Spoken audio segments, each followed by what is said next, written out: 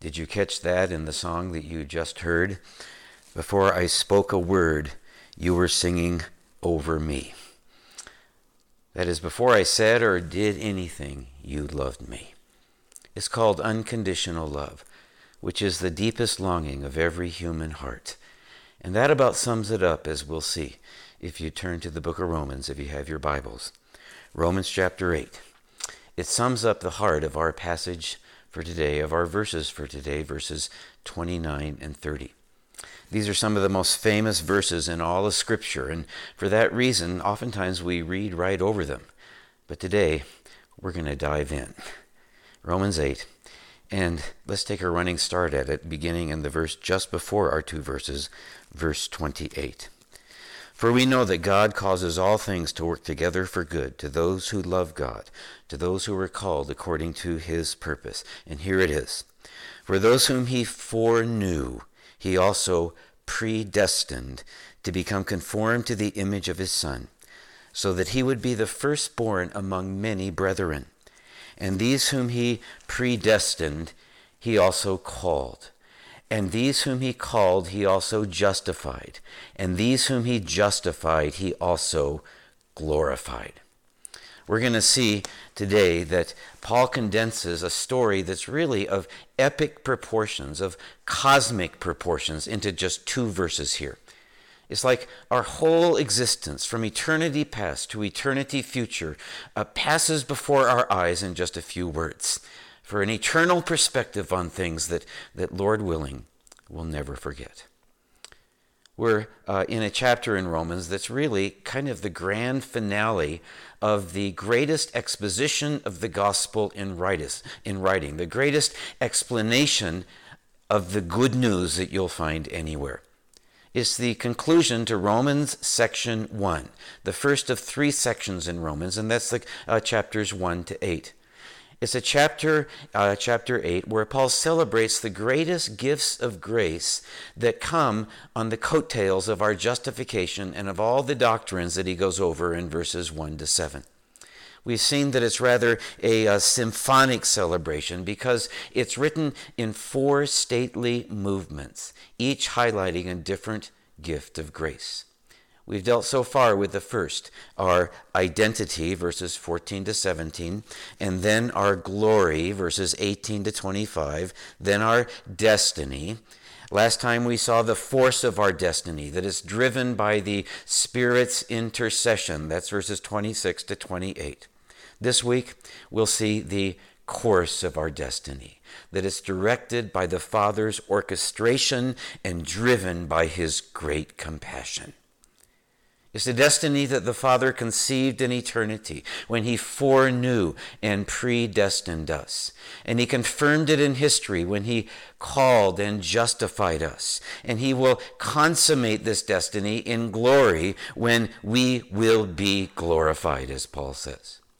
Now, to really appreciate all this, we need to put it in context. We need to put it in the context of real life, of life under the sun, as Solomon called it in the book of Ecclesiastes, because all this glory goes counter to what you might call the general trajectory of human life, the way of all flesh, which Paul describes in detail in Romans 1 to 3. It's a darkness. It's a darkness that you see from the very beginning, from the fall of Adam to the flood of Noah to the Tower of Babel.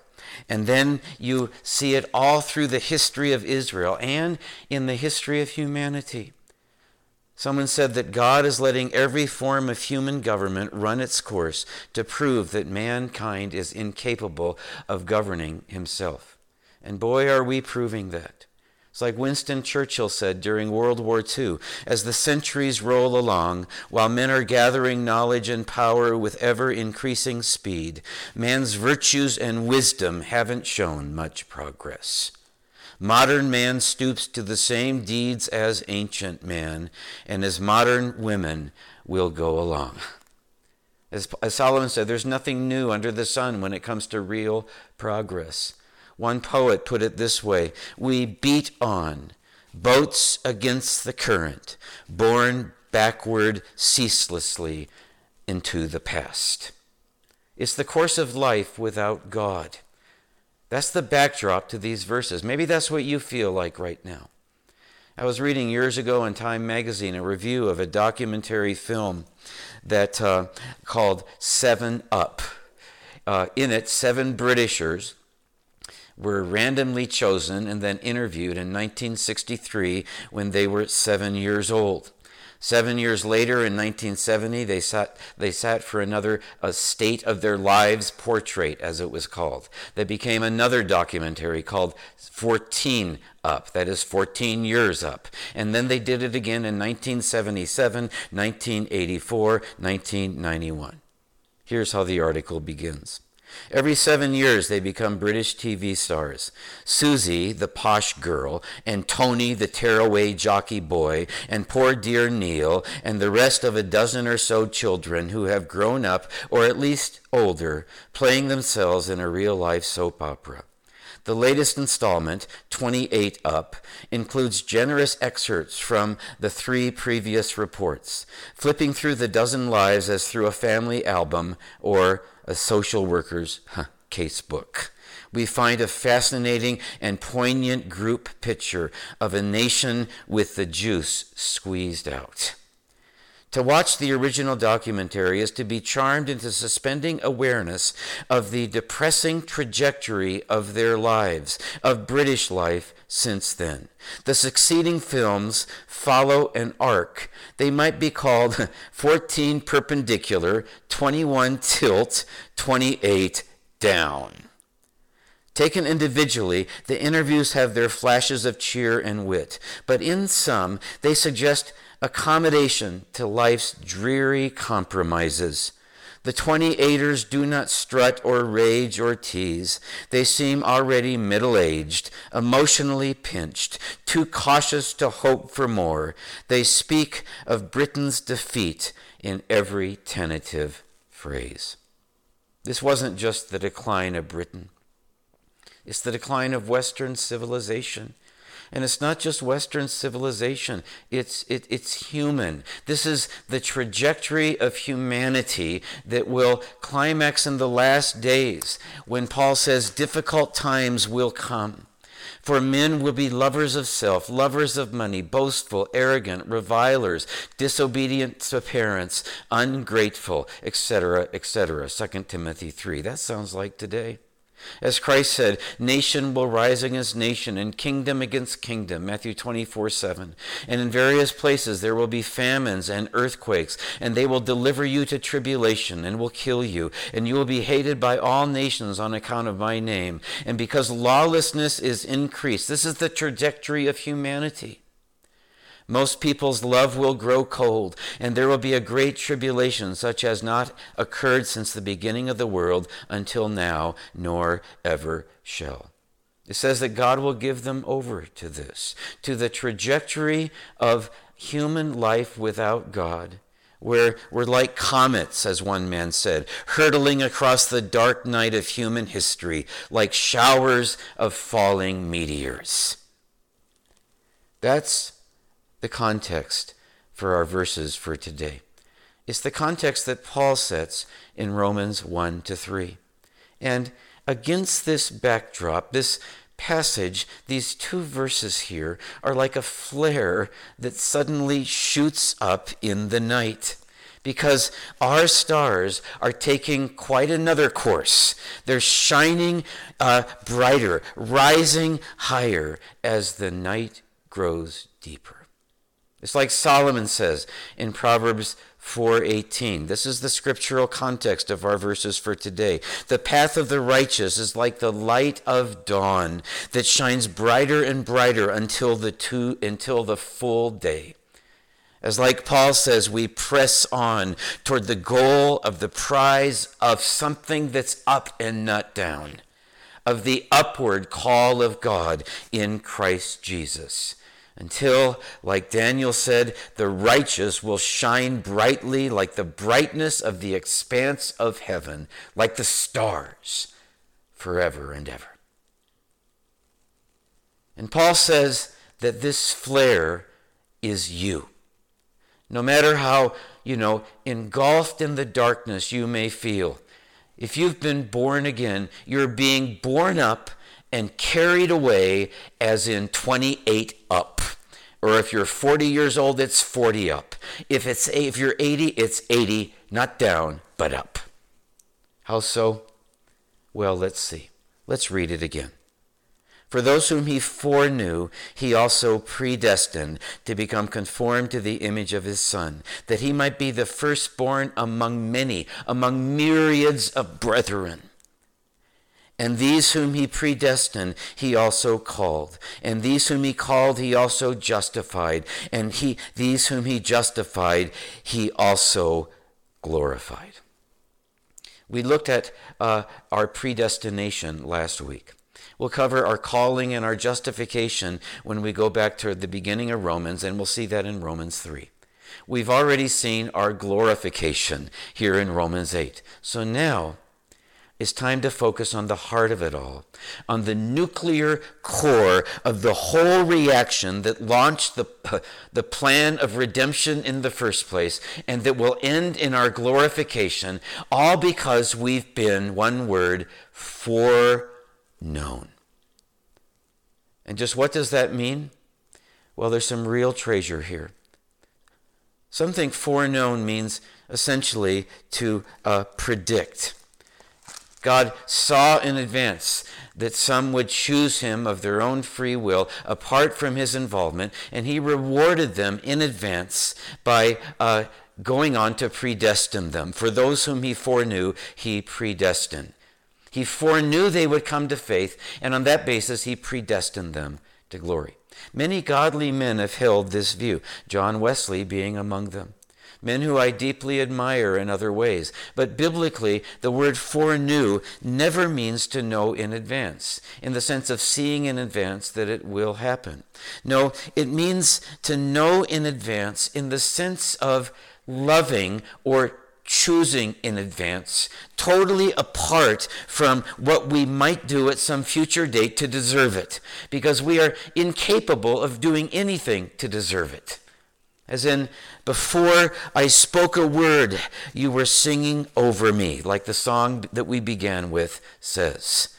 When I was your foe, your love fought for me. That's the point of Romans 1-3, as we'll see. We'll see that on our own, apart from God, nobody's good, except by faith that all good comes from God, including the good of a salvation that we didn't do anything to merit. Indeed, long before you could choose, long before you were born, before the beginning of time, God swept down to sweep you up in a chain of events, a chain reaction of salvation that reaches from eternity past to eternity future, that began way back when you were foreknown. Foreknown. This is a Greek version of a Hebrew word that's all over the place in the Old Testament.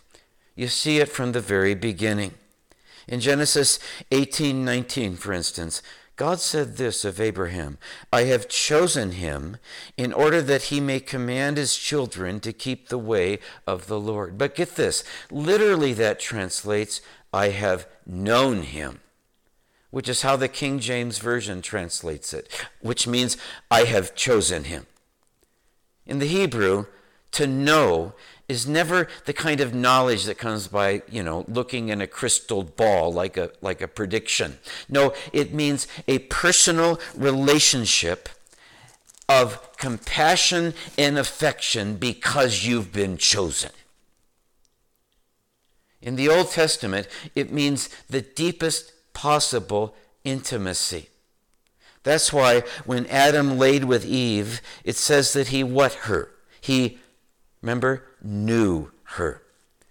It's what God said to Jeremiah in Jeremiah 1:5. Before I formed you in the womb, I knew you. And what does that mean? That I predicted something about you? No, God defines it in the next sentence. Before you were in the womb, I knew you. Before you were born, I consecrated you and appointed you a prophet to the nations. Under it all, foreknowledge is electing love. It means that I have loved you with an everlasting love. Jeremiah 31:3. And with loving kindness I have drawn you. You might say that's the Romans 8:29 and 30, our verses for today of the Old Testament in one verse. I loved you with an everlasting love. That is, I foreknew you. And with loving kindness I have drawn you. That is, I have predestined, called, justified, and will glorify you. Foreknown is another way of saying foreloved. And what that means is this. It means he loves us unconditionally. He loved us before we ever uttered a word or willed a work. It's the exact opposite of foreseeing our good works and choosing us because of them. No, he loved us before we ever did anything. The Williams translation says that we are those upon whom, and I love this translation, we are those upon whom he set his heart beforehand. As the old hymn goes, he loved me ere I knew him, before I knew him. And all my love, therefore, is due him. He knew us by graciously choosing us in love without our doing a thing to deserve it. Just like we sang at the beginning of the service, before I spoke a word, you were singing over me. You have been so, so good to me. Before I took a breath, you breathed your life in me. You have been so, so kind to me. Oh, the overwhelming, never-ending, reckless love of God. Remember that before the sermon? Though I couldn't earn it, I don't deserve it, still you give yourself away. When I felt no worth, you paid it all for me. You have been so, so kind to me. It's the deepest longing of every human heart, to be loved unconditionally, to be loved because not because you merit it, not because you deserve it, but because he just loved you. To be loved because you merit it, because you deserve it, always leaves room for doubt. There's always the fear that the love could disappear if you fall short of their expectations. Always the feeling that you're not loved for yourself, but because of your performance. But oh no, not with God. Just like Moses said to the children of Israel, the Lord did not set his love on you, nor choose you, because you were more in number than any of the peoples. For you were the fewest of all the peoples, but just because the Lord loved you. Deuteronomy 7:7.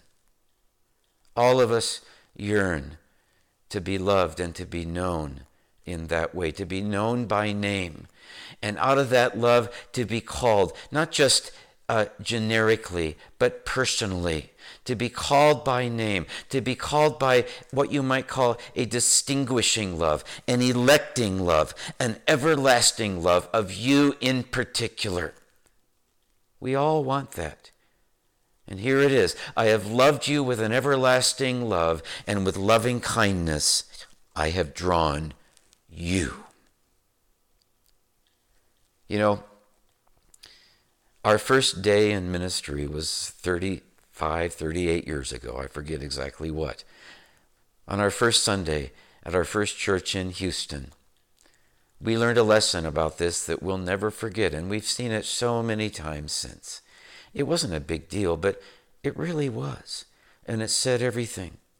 We saw, as we got out of our car, an elderly couple across the parking lot, and we recognized them because we'd been studying the pictorial directory. And we said, "Hi, George. Hi, Mabel. Good to see you." And they stopped and just looked at us. And you know something?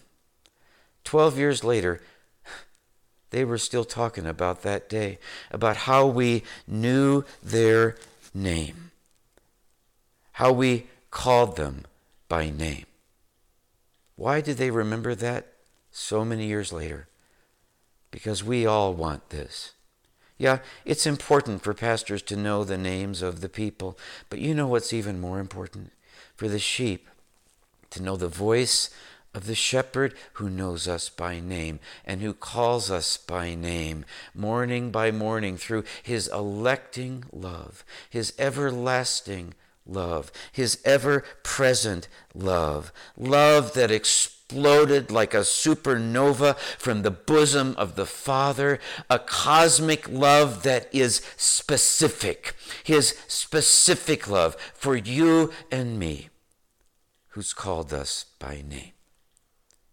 And it's for that reason that the most frequent phrase of praise in the entire Bible, the one that meant the most to God's people, which is why it's the most frequent, is the one that harkens back to where it all began, with his foreknowledge. The most frequent phrase of praise in the whole Bible is that the loving kindness of the Lord is everlasting before we were born. And so, are you realizing that? Resting in it? Reveling in it? Are you resting in the everlasting arms that Moses says is always underneath you? Listening to the still small voice morning by morning? Or are you looking for your spouse to be the one who knows you that way? Who knows you by name, or the children, or your friends, or a pastor? Yeah, he incarnates his love indirectly through people, and that's important, but he communicates his love most directly, most personally, most intimately through his Spirit and his Word together to those who have ears to hear. To those who sit at the feet of Jesus like Mary did every way to listen to his word, to recognize his voice, to hear him calling, to hear him say, when I foreknew you, it was love at first thought. And at that thought, there was a nuclear reaction of compassion that set in motion an orchestration of events stretching from eternity past to eternity future, from predestination to your glorification. For these he also glorified. Paul's talking here about the day when all together will stand holy and blameless before him, because he was the firstborn, as it says in our verses for today, of many, of myriads of brethren.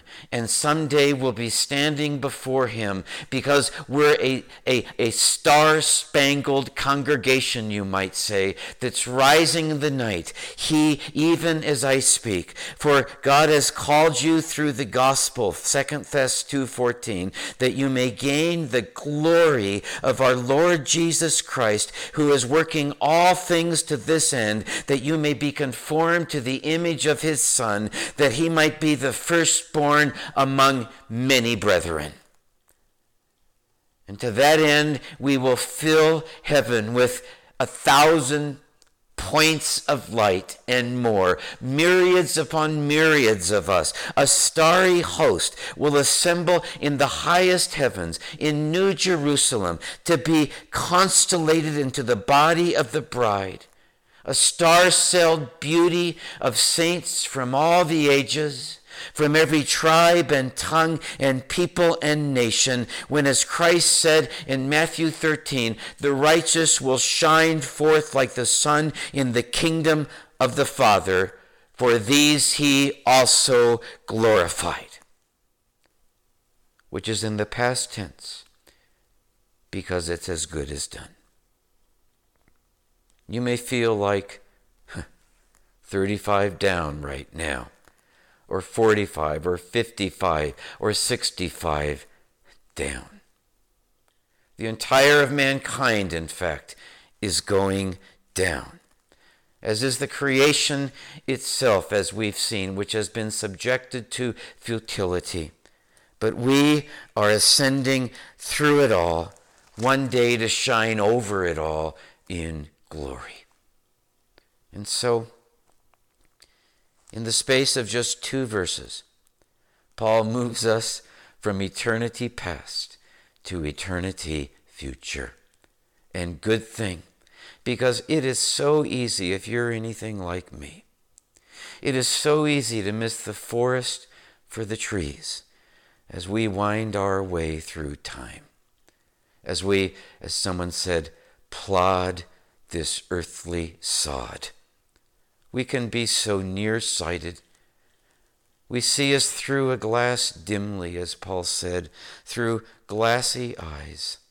It's 3 steps forward, 2 steps backward. It's how long, O Lord?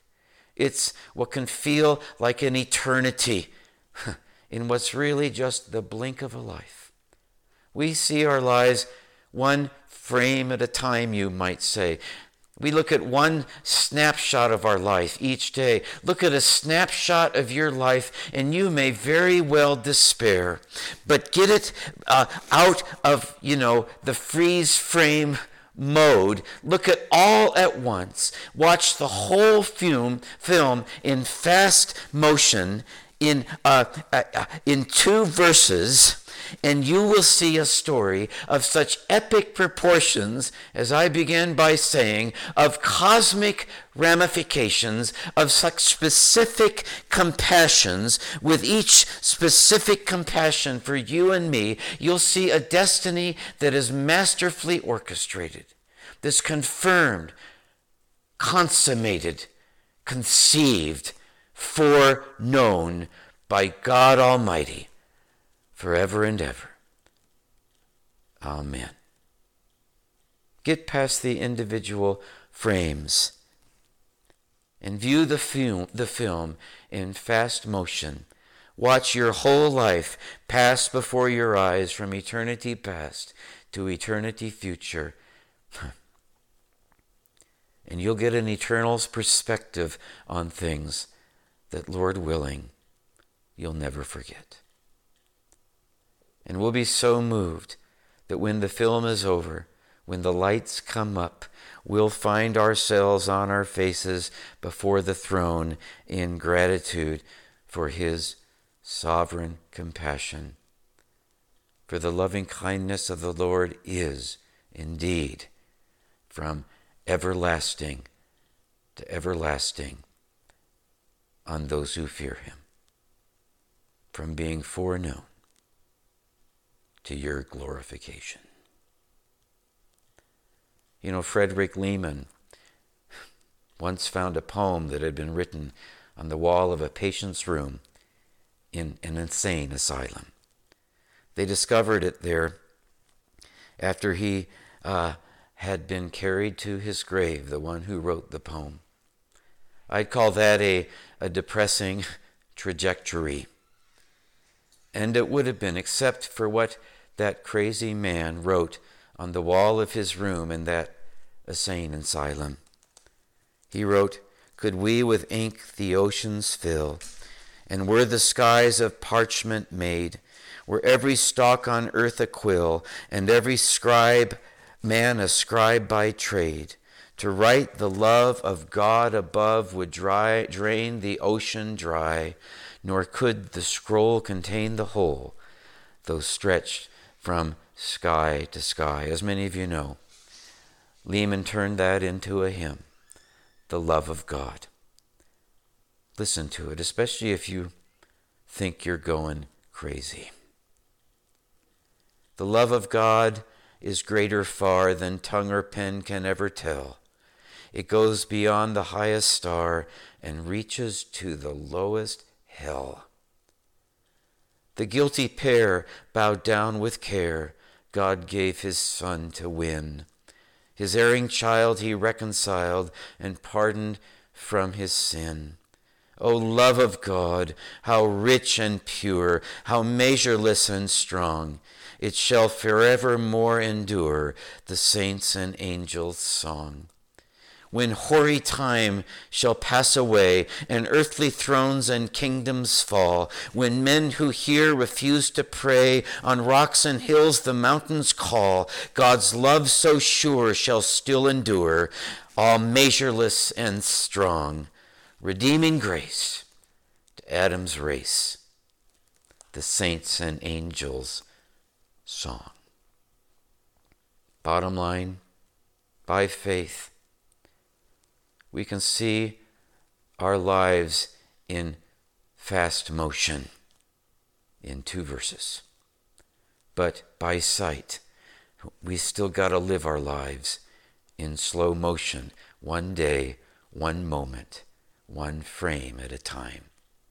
So the application is this: by faith, take heart and plod on. It's like the poem that's titled To an Old Parson. Few of you are old parsons, which means an old pastor. But whether you're elderly or just feel older than your years, whether you're young or old, many of you may feel like this old parson as he plods this earthly sod.